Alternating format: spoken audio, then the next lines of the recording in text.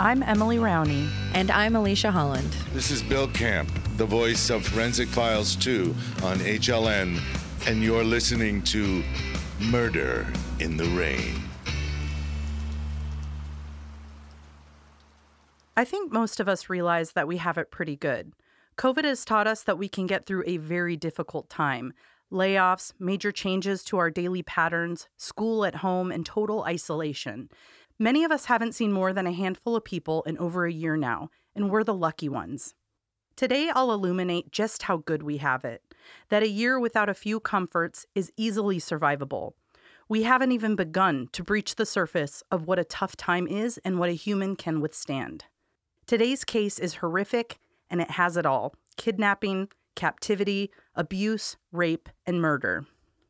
Before we dig into the case, I'd like to set the stage with a bit of psychological knowledge. Most of us true crime fanatics are well versed with what Stockholm Syndrome is, but in case you aren't familiar or need a refresher, let's do a quick overview. Stockholm Syndrome is the name given to a psychological response to protect one's psyche from abuse or captivity. The victim will form a special bond with their abuser or captor as a defense mechanism. The syndrome, originally called Normalmström, was widely recognized after a bank robbery that occurred in Stockholm, Sweden in 1973. A parolee named Jan Erik Olsson went to the Kreditbanken, a large bank in Stockholm, and took 4 people hostage. He held them there for a total of 6 days. When police were finally able to intervene and rescue the hostages, none of them would testify against Jan. A criminologist and psychiatrist named Nils Bejerot started studying this situation heavily. The theory of Stockholm Syndrome was born from the idea that it was a special type of brainwashing that occurred in these types of scenarios. Using the example of a hostage situation, we can break Stockholm Syndrome down to understand it with 4 primary components. Firstly, the hostage and the captor have had no previous relationship. They would be strangers until the hostage situation. Then, the hostage begins to develop positive feelings toward the captor during their time together. What then results is the hostage's refusal to turn in the captor or work against them with police or other authorities. They're beginning to side with the captor. And finally, they no longer see them as the primary threat. They have taken on the captor's beliefs and point of view. In current times, Stockholm Syndrome developed beyond the original definition and has been a reaction from many victims in an assortment of situations: human trafficking, religious oppression, and sexual abuse. Stockholm Syndrome became very well known when it was used in court after the 1975 arrest of Patty Hearst. Hearst was kidnapped and held hostage by the Symbionese Liberation Army. She eventually adopted their beliefs and denounced her own family. She was arrested after robbing a bank for the SLA. She went to trial, and her defense attorney used Stockholm Syndrome to explain how someone from a prominent family such as Patty can abandon all previous beliefs and take on a new persona.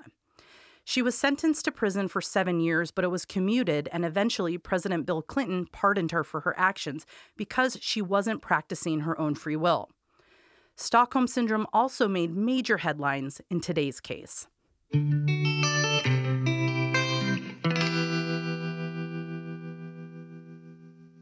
Cameron Hooker was born on November 5, 1953, in Alturas, California. He was described as an overall happy child who often made other kids laugh, but that happy-go-lucky personality wouldn't last long. The Hooker family moved around a lot so his father could work various jobs in sawmills and construction before settling into Red Bluff, California when Cameron was in his teens. By then, he started to withdraw into himself. He avoided social gatherings and entered his awkward phase at school with his gangly limbs and thick glasses. He led a pretty mundane and unseen life. Most of the time, he just focused on woodworking and shop class, a place where he excelled. What people didn't know is that behind those quiet eyes brewed curiosities for things that weren't something a teenage boy should be thinking about. Cameron Hooker was 19 and graduated from high school when he met 15-year-old Janice.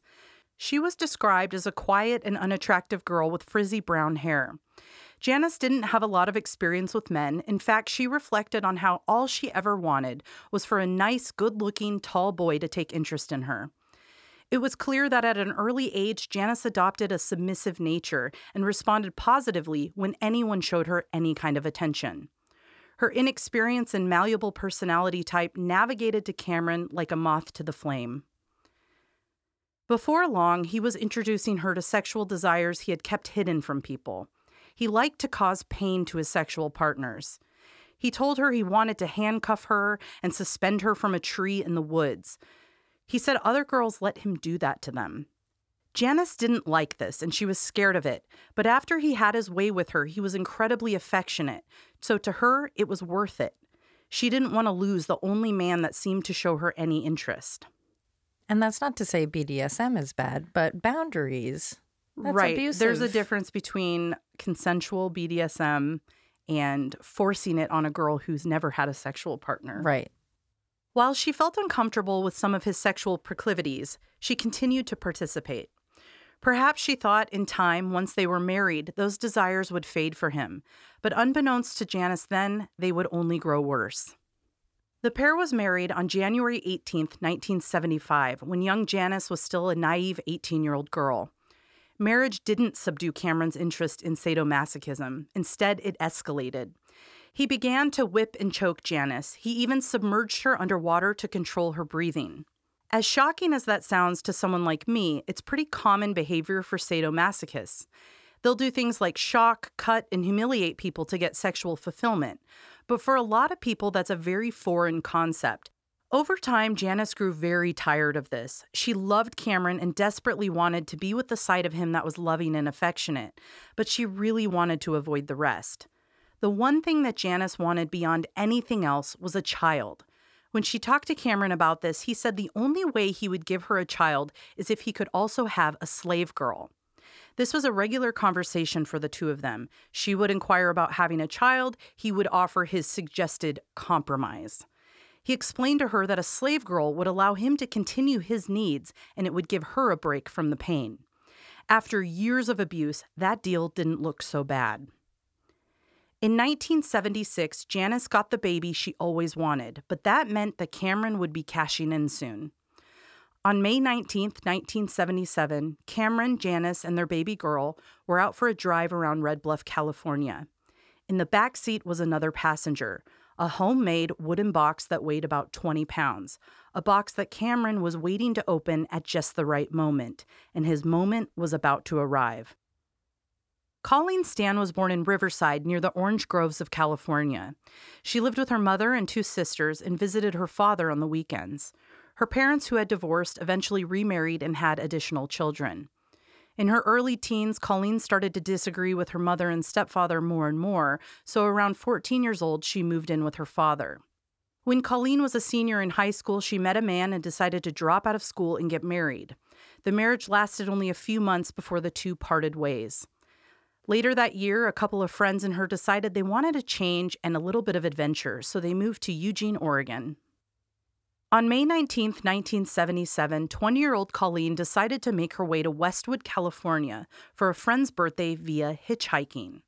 Along the I-5, hitchhiking was a common practice in these days, and within a few hours, Colleen had easily found rides to Red Bluff, California. She now had about an hour-and-a-half drive until she was in Westwood with her friends. As she waited for her next ride along Antelope Boulevard, a young couple stopped to inquire where she was going. The two were not traveling as far in that same direction, so they left her on the side of the road and went on their way. Next, she declined an offer from a car full of men who offered to drive her all the way to Westwood. As a young woman, this was a serious safety concern, but little did she know that that would have been her safest option that day. Instead, a few minutes later, Colleen watched as a small blue Dodge pulled up to offer her a ride. She accepted it. After all, the occupants were a normal-looking young couple with a baby on the young mother's lap. Colleen sat in the back of the car next to an odd wooden box, and the couple made awkward conversation with her. She noticed that the man was staring at her weird in the mirror, but she stifled her concerns as she knew the drive wasn't very long. The couple asked Colleen a lot of questions about where she was from, where she was going, and she answered them politely without asking them questions about themselves. Soon the man suggested that they make a short pit stop. He said there were some ice caves nearby and they intended to check them out that day and it would only take a few more minutes. Despite not seeing any signs off the highway about the caves, Colleen said that would be fine. They pull off down a secluded road, park the car, and the woman takes the child out of the car and heads to a nearby stream to play in the water. That's when suddenly Colleen is startled by the man pulling out a knife and climbing into the back seat with her. Within moments, her hands are handcuffed behind her back, and the man is putting something over her head, some sort of leather mask, and then a heavy box, the one that sat beside her in the car. The box was wooden, and inside there was padding and carpet. He then laid Colleen down in the back seat and covered her with her own sleeping bag. The family quickly piled back into the car and drove until the sun went down. When they were finally surrounded by darkness, they decided to drive Colleen back to their home. Cameron and Janice Hooker lived at 1140 Oak Street in Red Bluff, a little residential area where neighbors were just a few feet from each other. Under the cloak of darkness, Cameron took a blindfolded girl from the back seat of his car and led her into his basement. Colleen's nightmare began when the small box from the car was locked on her head and she was driven away by strangers. But now the true terror really begins. Cameron strips Colleen of all her clothing and fastens her arms up to restraints hooked in the ceiling. This was later known as the rack, the place he would now bring Colleen to begin whipping her undressed body daily. Here she remains for hours. She's able to catch glimpses of her surroundings through a sliver in her blindfold. She sees the basement floor, a view she will get incredibly familiar with. She sees magazines depicting naked women in bondage on a table nearby, and then she sees the couple who abducted her, having sex right there in her eyeline. Once the couple had finished, Cameron took Colleen out of her restraints and replaced the heavy box back onto her head. He then forced her into another box, a square box with a hole cut in the top. The box was for her body. So to visualize this, her body is placed in a larger square box, her head sits through the hole, and then the smaller box is placed on her head. Almost, not to minimize it, but almost like a magician's box kind of a thing. Small, but very, very small. But that same idea where like the head is coming out the end. Yes, but vertically. Oh, so okay. she's like she's in a standing. box with her head on the top. Oh, okay. Yeah. Gotcha. Inside the box, her wrists and feet are chained to hooks. That's where Colleen is left for hours. For roughly an hour each day, she could exit the box, and that's when she was allowed to use a bedpan, eat a single meal, and have a single glass of water. This went on for 5 months. It was hard to know the time of day, but usually Colleen could mark the passing of time based on her regular torture. When she wasn't chained inside the wooden boxes, she was taken out to be restrained on a table or whipped on the rack. The man, Cameron Hooker, had shocked her with electrical cords and even burned her pubic area with a heat lamp after exposing her skin to the light for hours. He seemed to regularly find new ways to hurt her. Another torture that Cameron enjoyed was his homemade stretching device. He would place Colleen on a table and fasten her wrists and ankles to chains that he would then slowly stretch apart. This became known as the stretcher. While Cameron submitted Colleen to his tortures, he would document it all by taking photos. During the first few months of captivity, she never bathed. She wasn't allowed to. It wasn't until Cameron couldn't take the stench anymore that he finally took her out and upstairs to the bathroom.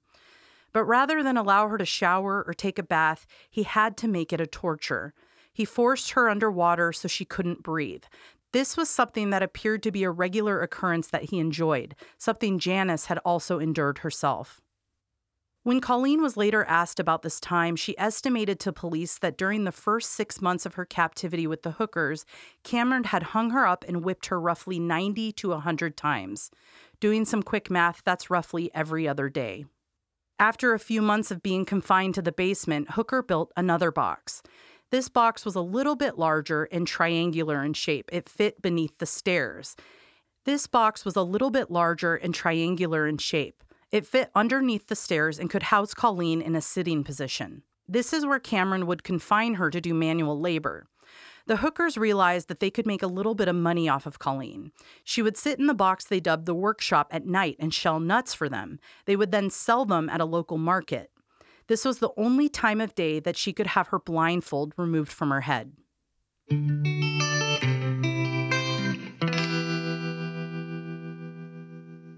By January of 1978, Cameron introduces her to a new kind of torture, a brainchild of his inspired by a BDSM magazine he liked.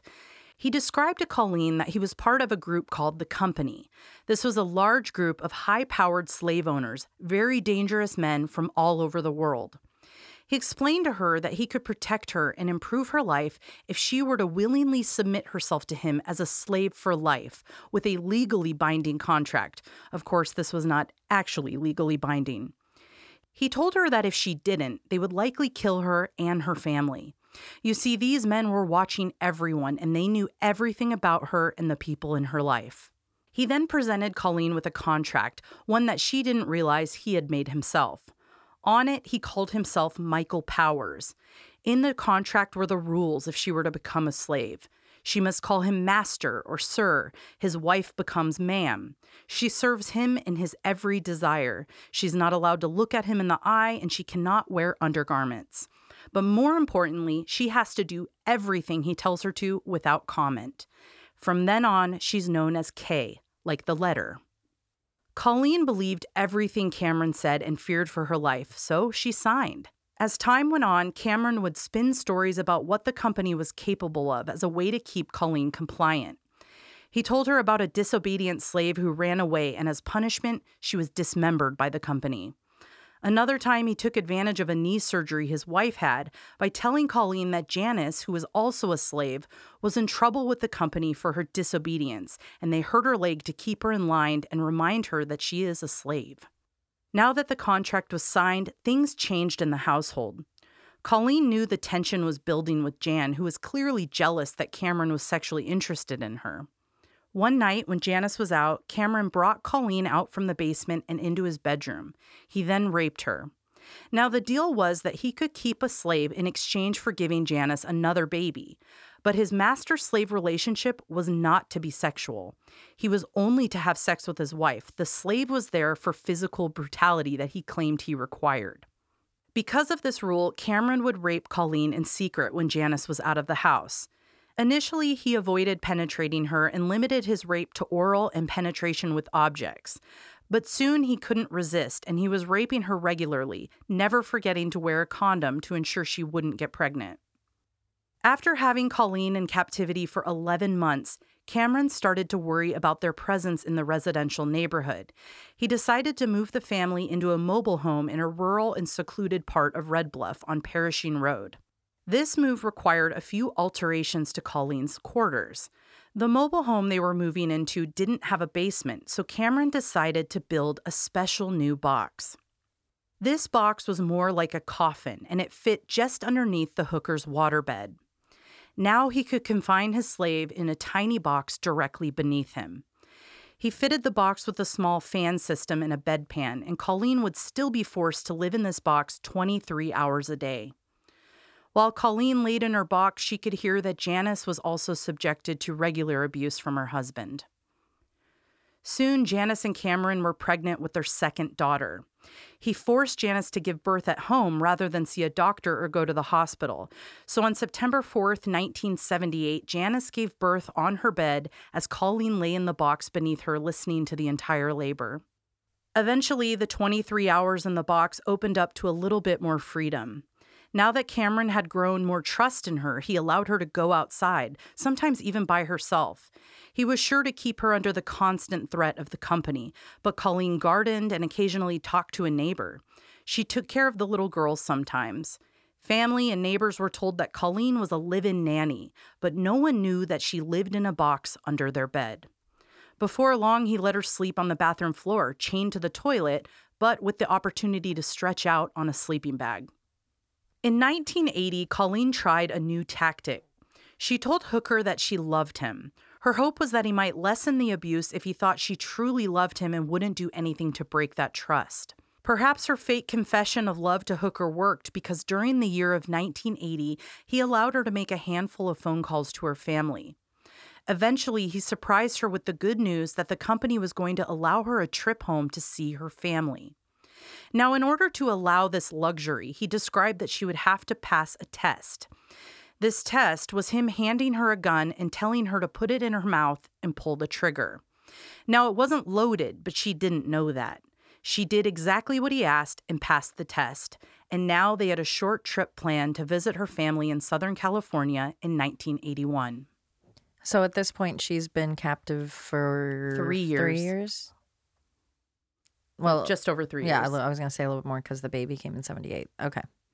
I watch a lot of documentaries with her, and I've never heard anyone ask her what went through your mind with that. Yeah, and I wonder were you if I just haven't. hoping? Yeah, I mean, there's got to be a part of you hoping that, or okay with, maybe not hoping, but just like, okay, if it happens, it happens. Yeah, like, please, that's my only out at this point for relief. Now, the one thing that she talks about a lot is how religious she was. And honestly, to her, that is the only thing that kept her through it, is that she spoke to God regularly and actually heard him a few times. In fact, she said the day she got abducted, they had stopped at a small gas station and she was allowed to go use the bathroom, obviously, because she wasn't a slave yet. And in the bathroom, she said she heard a voice clear as day say, "Jump out the window and run." And she ignored it.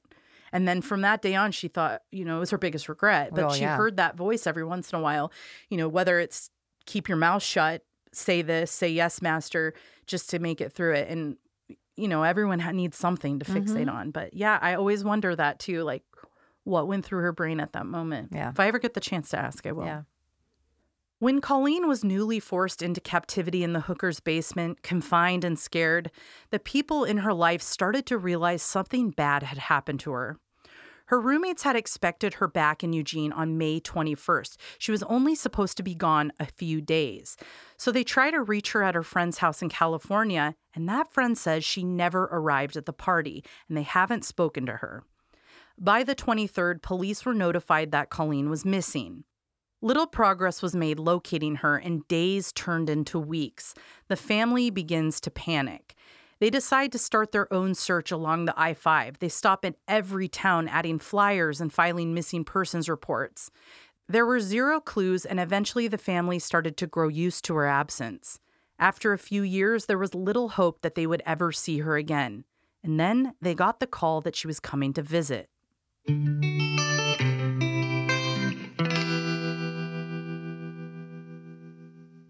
Colleen arrived at the family's door, and they were pretty taken aback by her appearance. She had always had a childlike chubbiness, not overweight or anything, just a very healthy young person look. But when she arrived, she was dangerously thin. I'm talking less than 100 pounds. Her skin had lost its luster, and her hair was lank.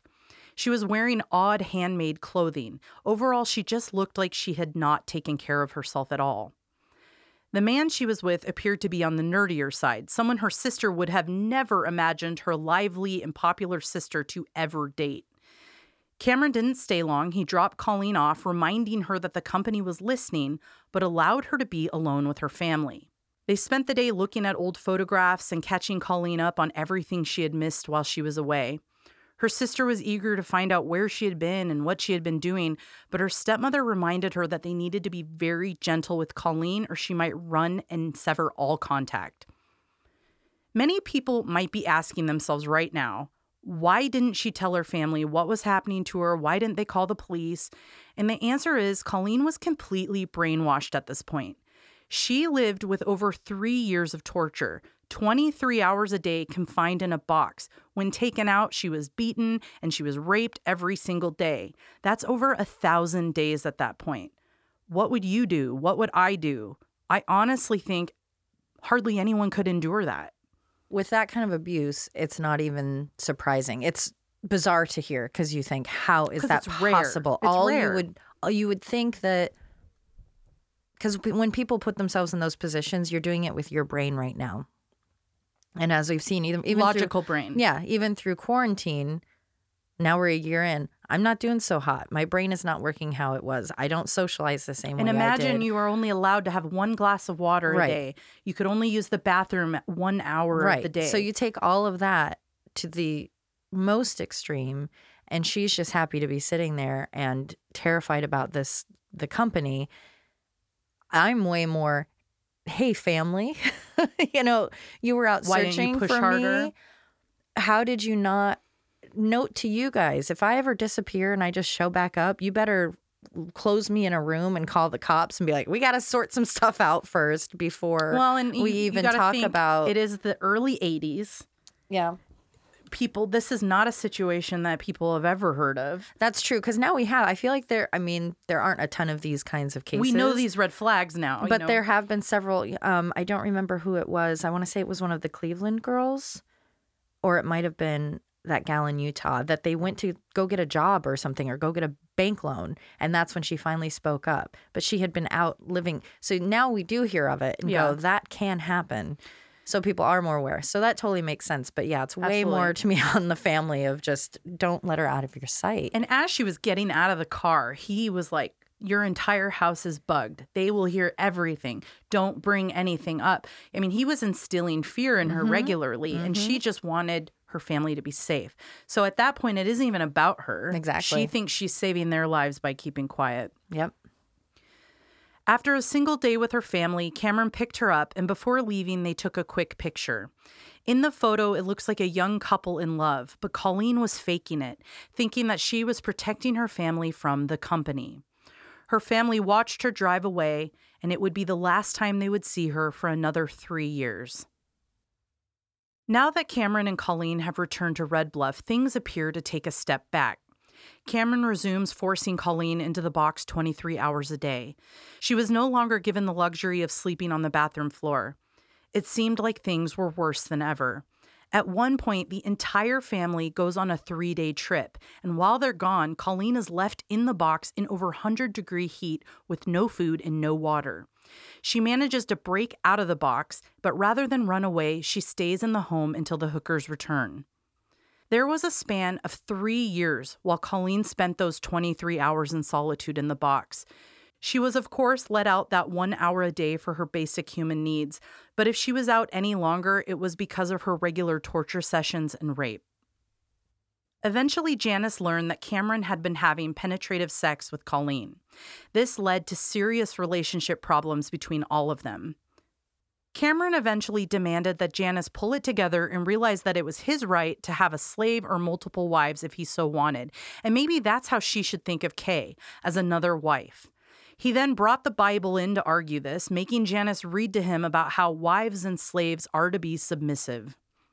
After Colleen had been back in the box again for many, many months, the often tenuous relationship between Janice and Colleen began to change little by little. Initially, Janice hated Colleen because her husband was clearly sexually attracted to her, and she held it against her that he wanted them both to be his wives. But now, Janice begins letting Colleen out of the box and reading the Bible together when Cameron's not home, allowing an opportunity for a bond to grow between the two of them. Towards the latter half of 1983, Colleen wins a bit of trust from Cameron, and she's allowed to sleep on the living room floor. She also goes back to helping with the children. When Janice goes back to work, Colleen stays home with the kids until they go to school. Once they begin school, the hookers allow Colleen to get a job, a real one, outside of the house. Of course, she has to give her entire paycheck to them, but it's still freedom.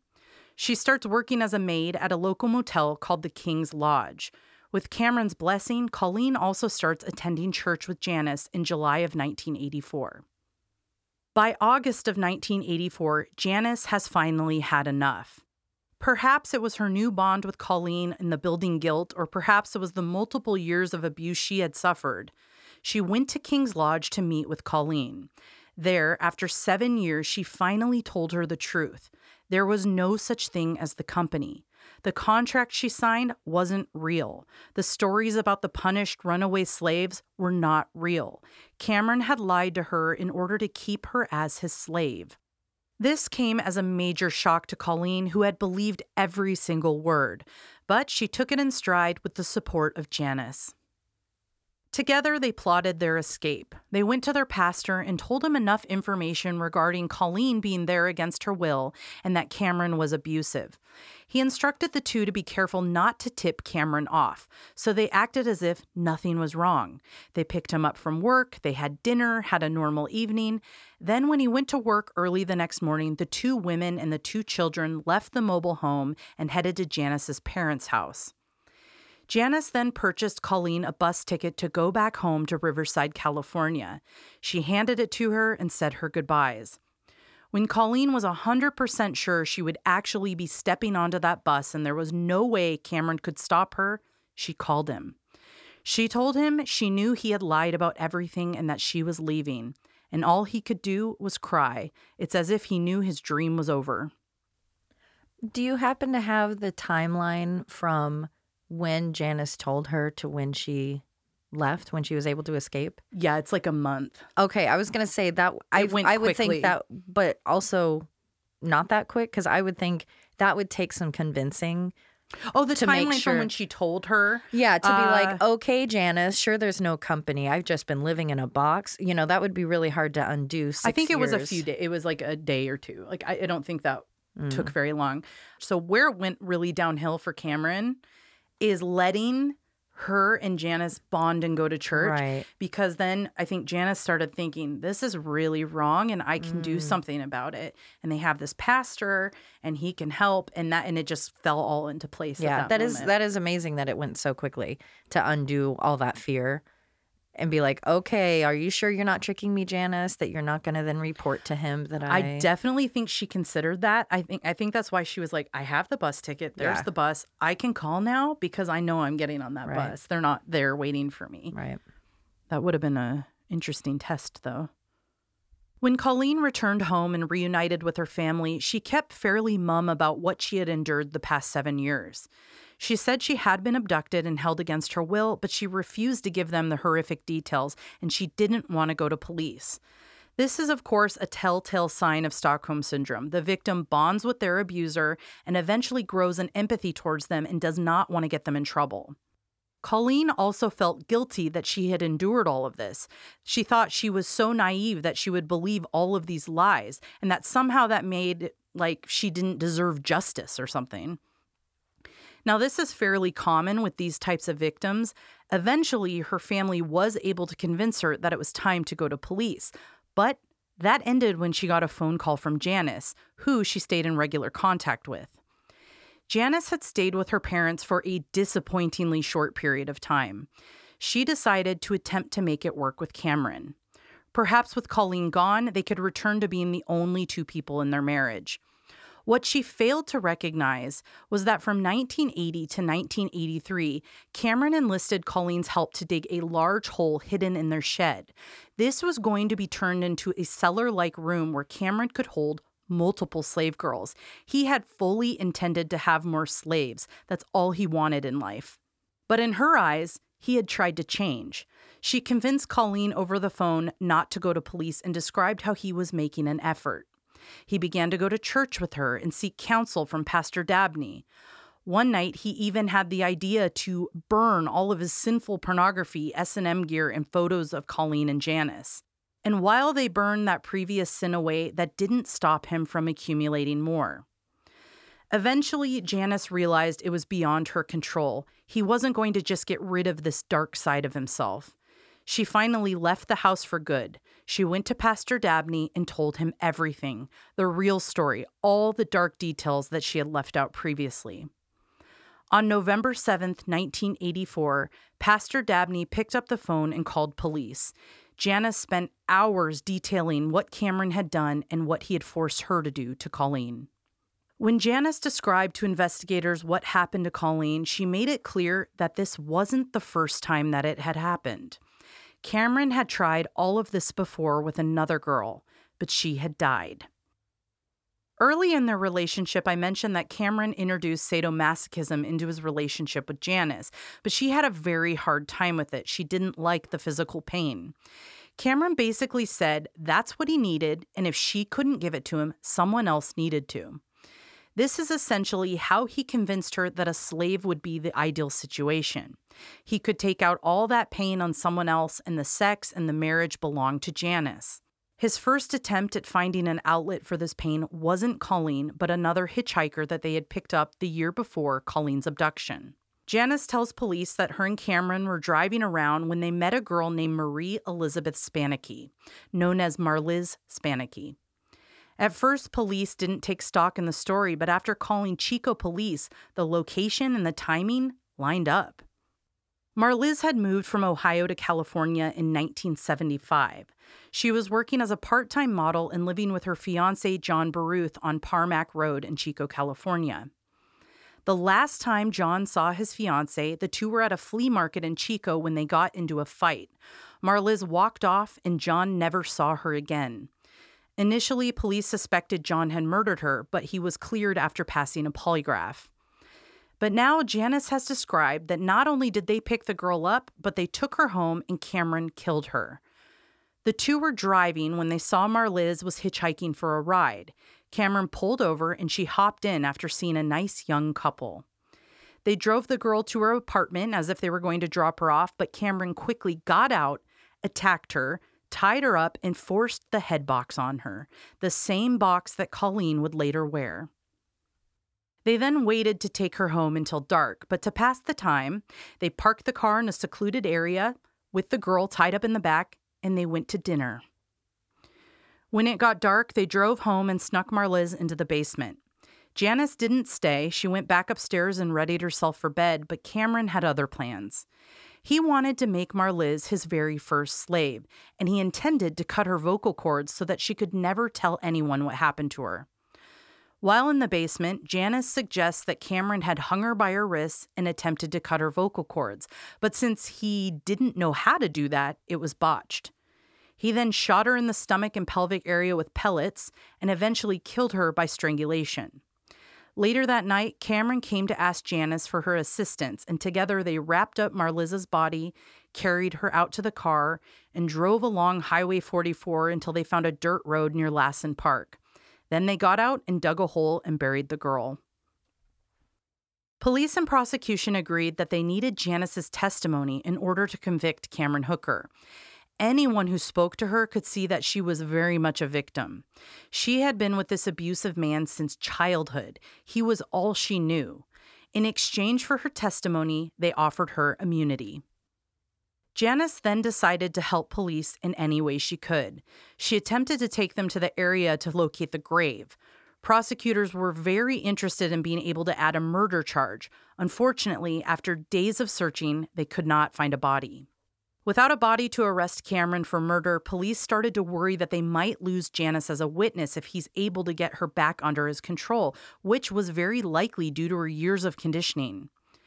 Their next step would be to travel to Colleen to validate the story that Janice described to them and hear what happened to her in her own words. She was, after all, the victim that got away. She should have a lot to say.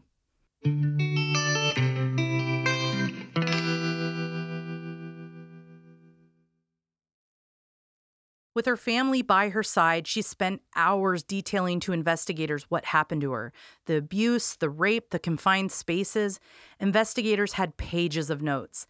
They eventually asked her if she knew any other slaves Cameron had kept, and that's when they learned something interesting. Colleen mentioned that she could see through an opening in her box, and Cameron would set her purse there so she could see it. Now, I'm not really sure why, but next to the purse, he would prop up a picture. This picture was described in detail to police and was later matched to Marliz's school portrait. That picture was left there to remind Colleen what would happen to her if she tried to get away. Cameron often made references to cutting her vocal cords if she told somebody something, or worse, mentioning that he had done it before. Now there was a name to the picture he used to control her. Marie Elizabeth Spanicky's body was never found, but everyone is certain that Janice was telling the truth and that Cameron murdered her.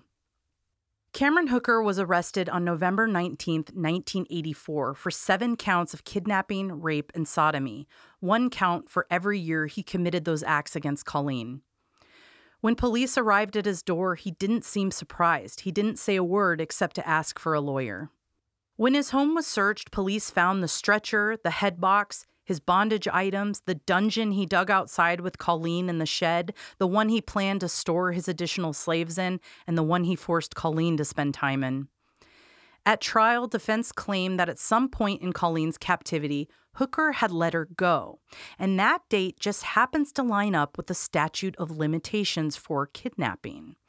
So what he is saying is that yes, he kidnapped her, but at some point during her captivity, he said, "You're free to go."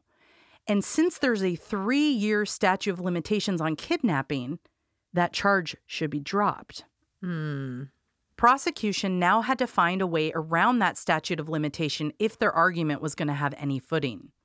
And just like we would expect with a trial against a white man, defense brought up Colleen's past sexual history, as if that had anything to do with why a man would kidnap and rape someone for 7 years. They suggested that her hitchhiking was the culprit, that if she hadn't been so careless, maybe this wouldn't have happened. The main defense, though, was that Colleen was a girl in love. And they had proof, too. She had sent Cameron dozens of love letters. This shocked most of the people watching the trial. Defense not only had letters, they had phone records showing that Colleen repeatedly called Cameron at times when no one was home with him. A lot of people started to side with defense. In their eyes, this woman had every opportunity to get away from her captor. She must have loved him in order to stay. When Cameron took the stand, he also added to this narrative. He claimed that they loved each other, and the reason that there were accusations against him was a standard old cat fight. Janice and Colleen were fighting over him. He also shocked the court with the suggestion that the women had their own sexual relationship together. This was adding fuel to the fire that Colleen's sexual history was relevant. Both women said that that wasn't the case, but that on a few occasions he had forced them to pleasure him together. He might ask one of them to fondle the other, but they had never had their own relationship. Prosecution focused heavily on the abuse and rape events that happened during captivity and the psychology that followed. In the Patty Hearst trial, Stockholm Syndrome was part of the defense. This would now be the primary focus of why Colleen Stan stayed and why she said she loved Hooker. If they can prove that his actions conditioned her to stay, they could avoid the statute of limitations issue. The prosecutor in this case, who is a total baller, is a young woman named Christine McGuire. She's a very good lawyer with a win rate of over 90%. She painstakingly went to court and outlined all of the tortures and sexual assaults. Here's a quick breakdown. About a year into captivity, after the daily tortures, he introduced rape. At first, it was just sodomy. Within the next year, he was regularly raping her with objects. That quickly escalated to oral rape, which was typically paired with being restrained on the stretcher. By 1980, 3 years with the Hookers, Cameron was regularly raping her by forced penetrative sex. Colleen estimated that once he crossed that line, he raped her a minimum of 1 to 2 times a week. The best move prosecution had made was to bring a well-known psychologist, Dr. Chris Hatcher, to the stand. He was able to go through all of the atrocities to help enlighten the jury to understand how these events would cause a person to have a bond with their abuser. Not a typical brainwashing, but a repeated conditioning and coercion. He explained how it's not just forcing a person to do your will out of fear, but that, quote, their whole thought process and way of looking at the world has changed.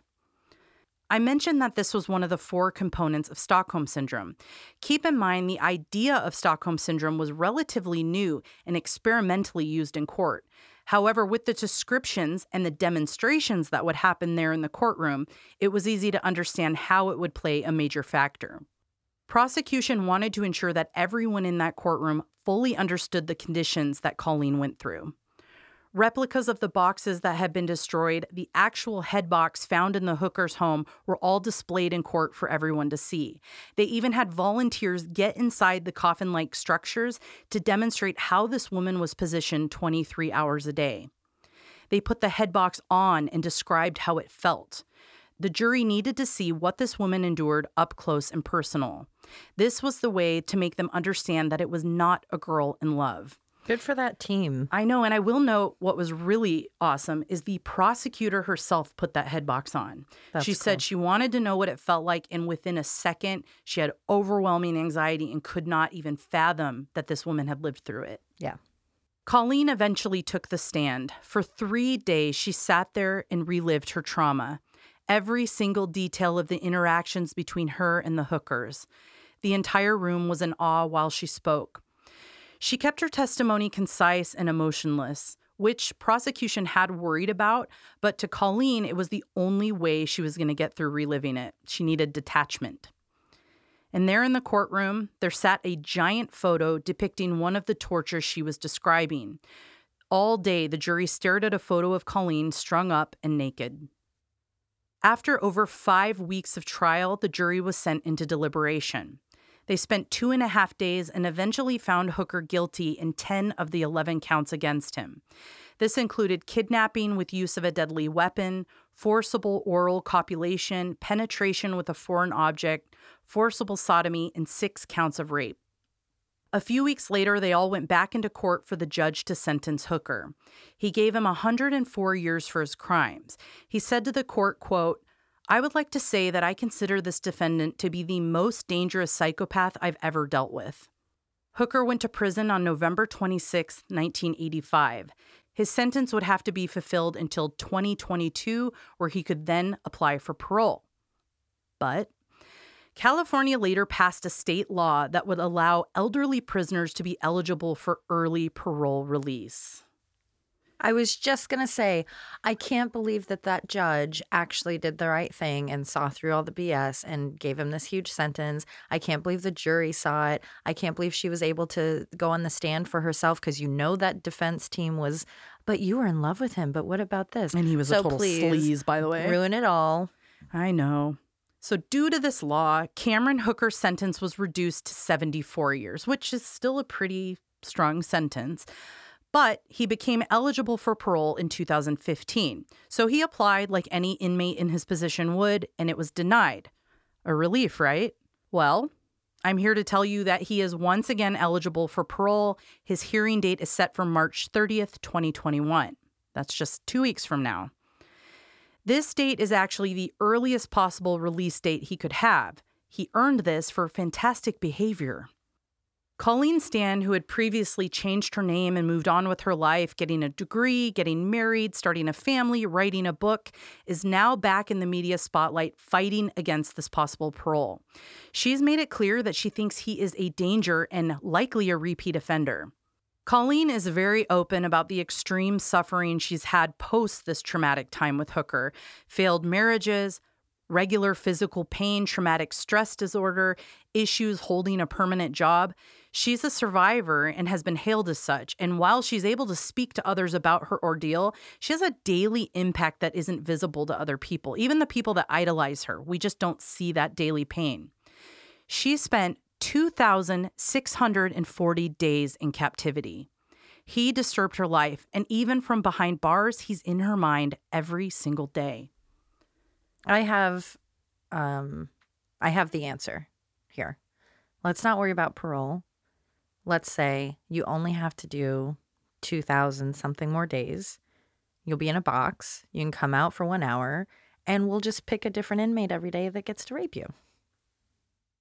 A lot of people might agree with you and there. then in 7 years, we'll check in with you, see how you're doing.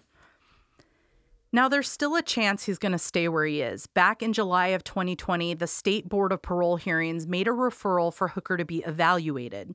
He falls into this category recognized as sexually violent predator, obviously.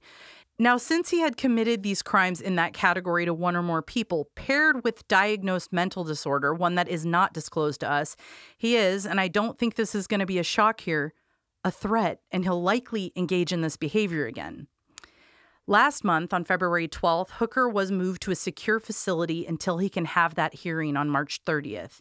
Then, depending on the results, he'll either be paroled or he will resume his residence in the state facility.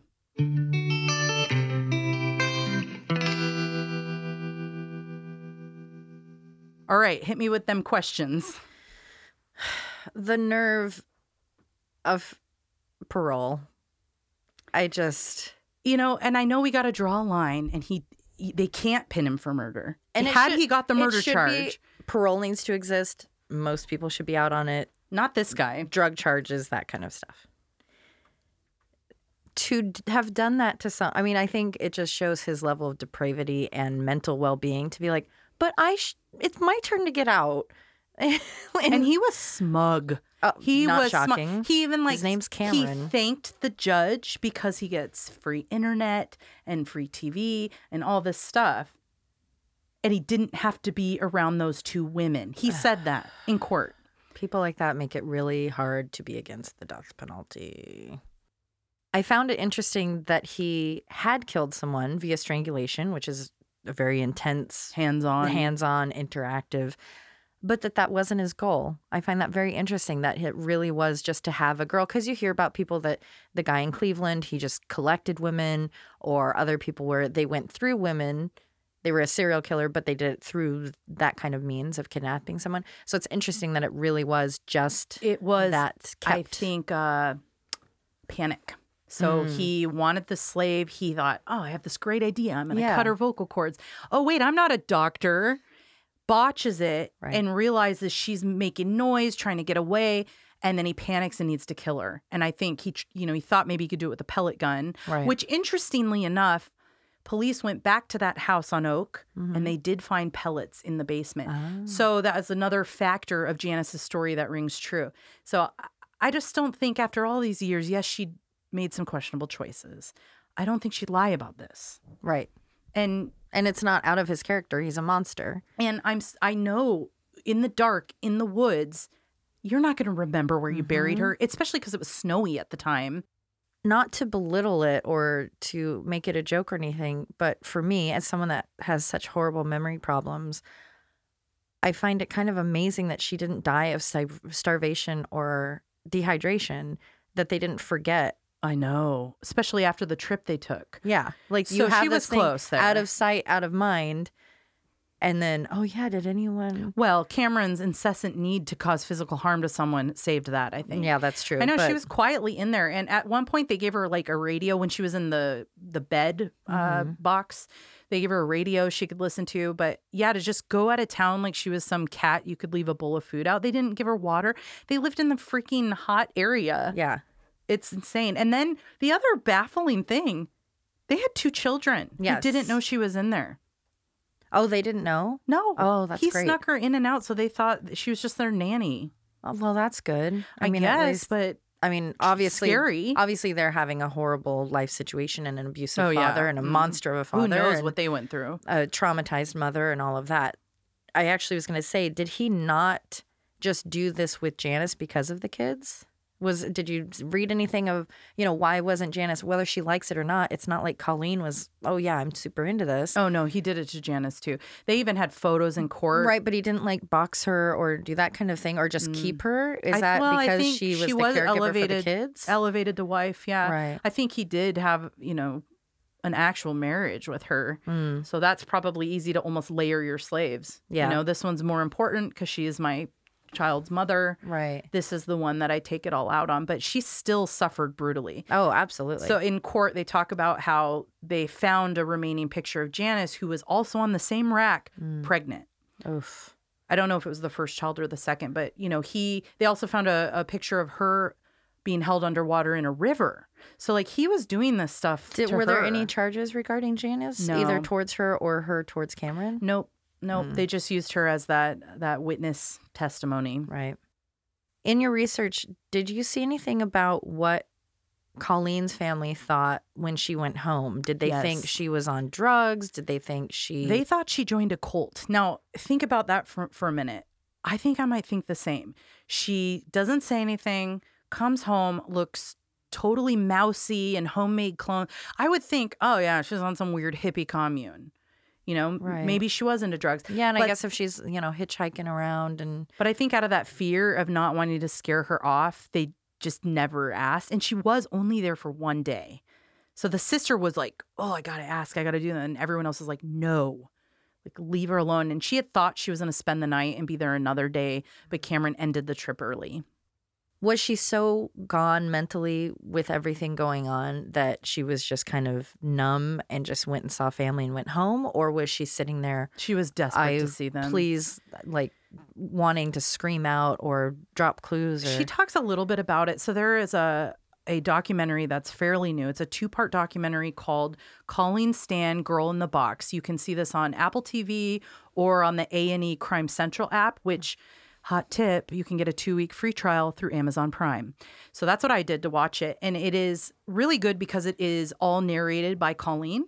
Oh. So they have other people on. They have the defense, or excuse me, the prosecution. They've got the main detective, and they all talk about it. But Colleen is really narrating it with her point of view.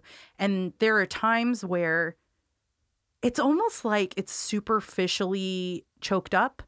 Like she spent so long suppressing these emotions that she's trying to find a way to convey them. Like the TV was like, you need to tell us, you need to show us. Okay. But she does talk a little bit about that. But really it was, I just want to see them again and I don't want them to be murdered.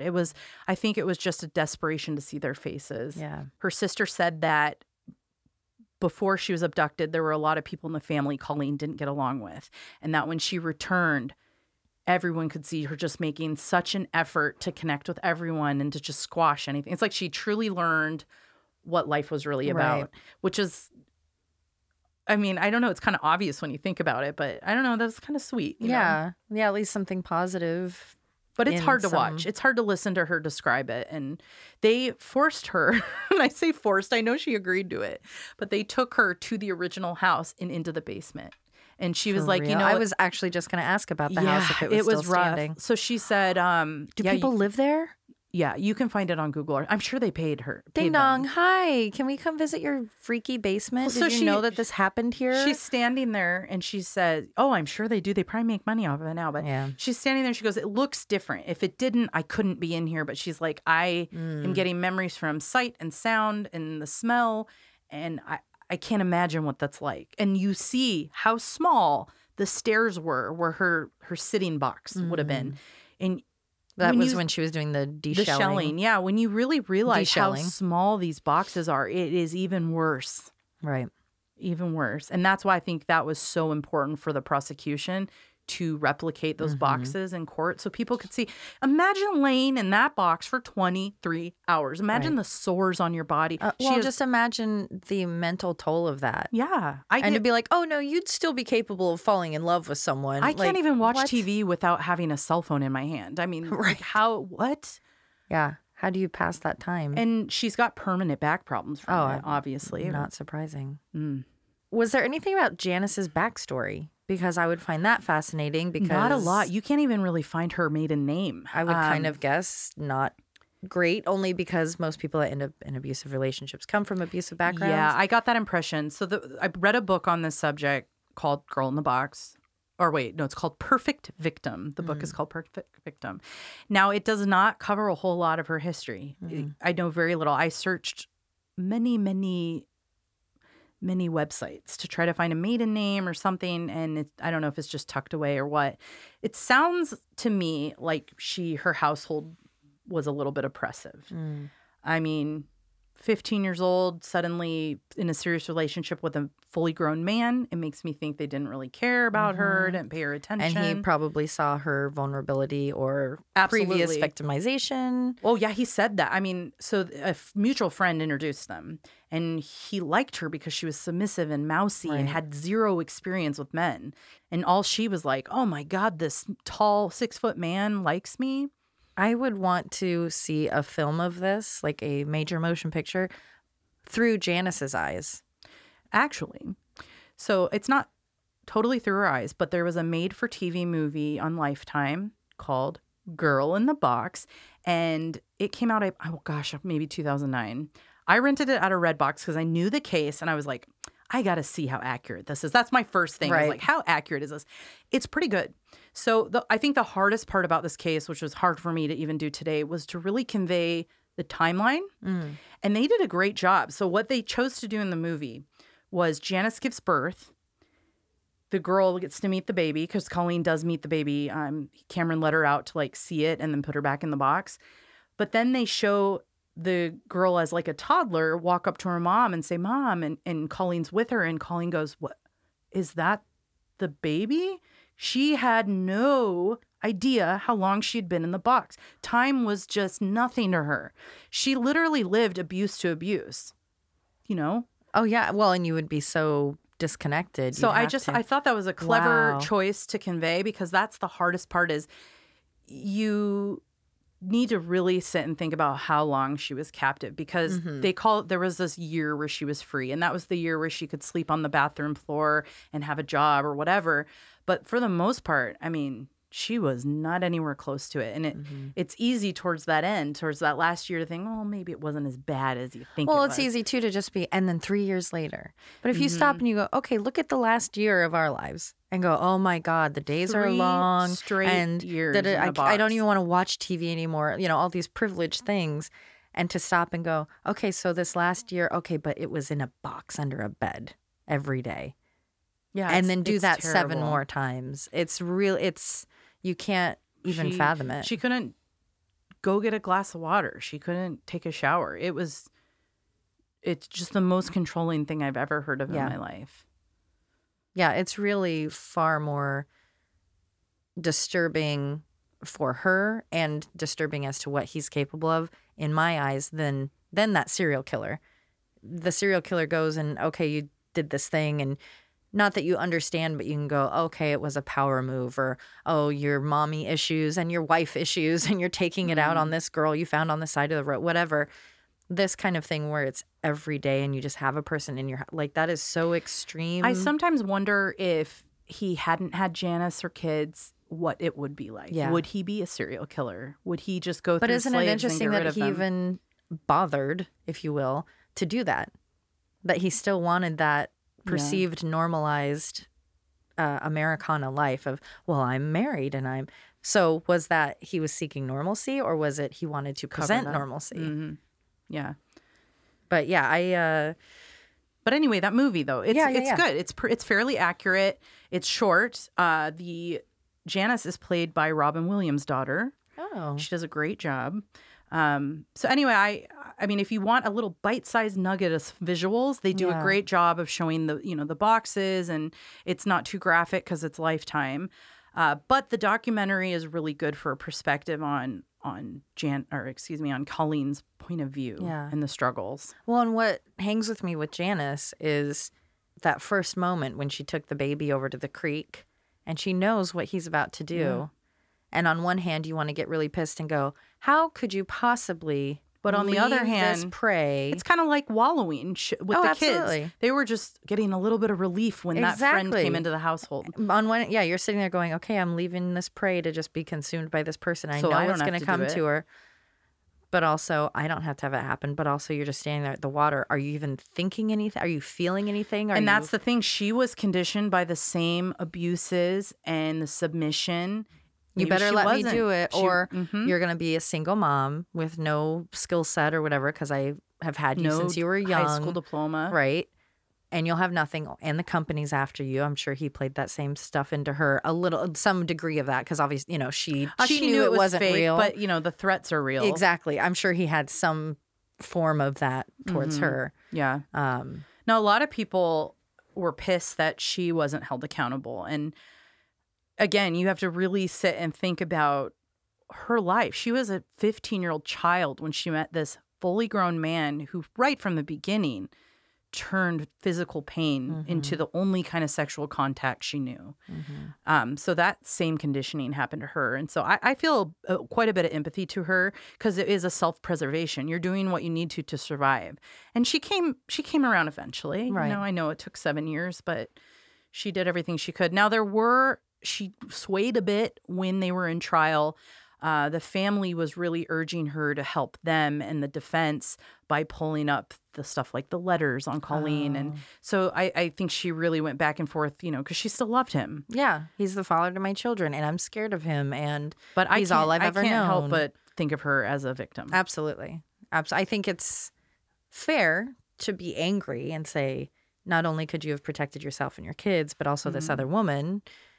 So that kind of has a place to go. But then on the other hand, she was in the exact same position. She just wasn't in a box. Yeah. But the thing I think that really pisses me off is that freaking defense slimy lawyer and pulling up her sexual history. Like, I know it happens all the time for victims. It is a constant struggle.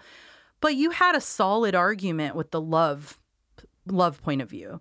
Why did you need to talk about who she had sex with before she was kidnapped? Because it was off the the side of the 80s, road. baby. Ugh, 70s, late 70s. No, well, by the trial, though. Yeah, sure. Yeah, that's just hard for me to... At least they got him, and they didn't go, she was hitchhiking. That could have happened. The 80s And so early in Stockholm It could syndrome. be Marliz. I don't know if we will ever find her bones, her body.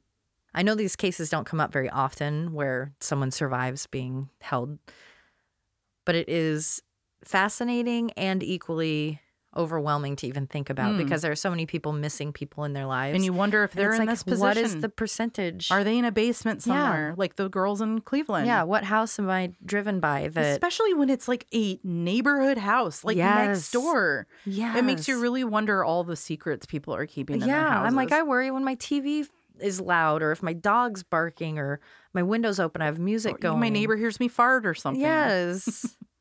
With this case, I know a lot of people know of it or maybe have heard a little bit about it, but I'm regularly shocked at how many people have not heard of it because it is shocking. I don't know. Is it one of those that it's too scary and I think possible? So. It's too real. It's too real that you could be an everyday person who gets in a car with a couple that looks normal and then bam, everything changes and you are abused and taken advantage of and your life is pulled away from you and you never see your loved ones again. Like that is like a ultimate scary nightmare thing. scenario. Mm-hmm.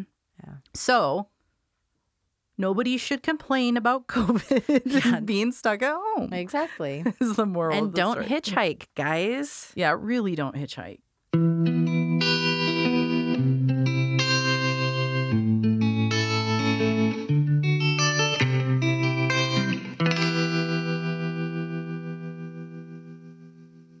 While she felt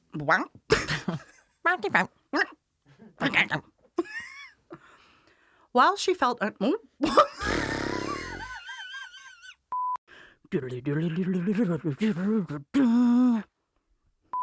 little progress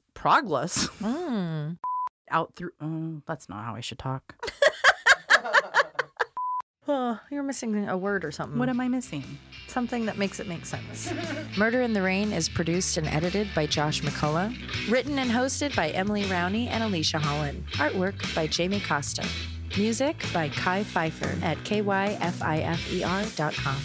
Check out our website, murderintherain.com, for additional information on all cases, a fun interactive map, and be sure to subscribe so you can receive our newsletter. Check out the Mad Props page for coupon codes from some of our sponsors. We love your reviews and seeing them on all streaming platforms, especially iTunes. And check us out on Facebook, Instagram, and Twitter. And suck my balls.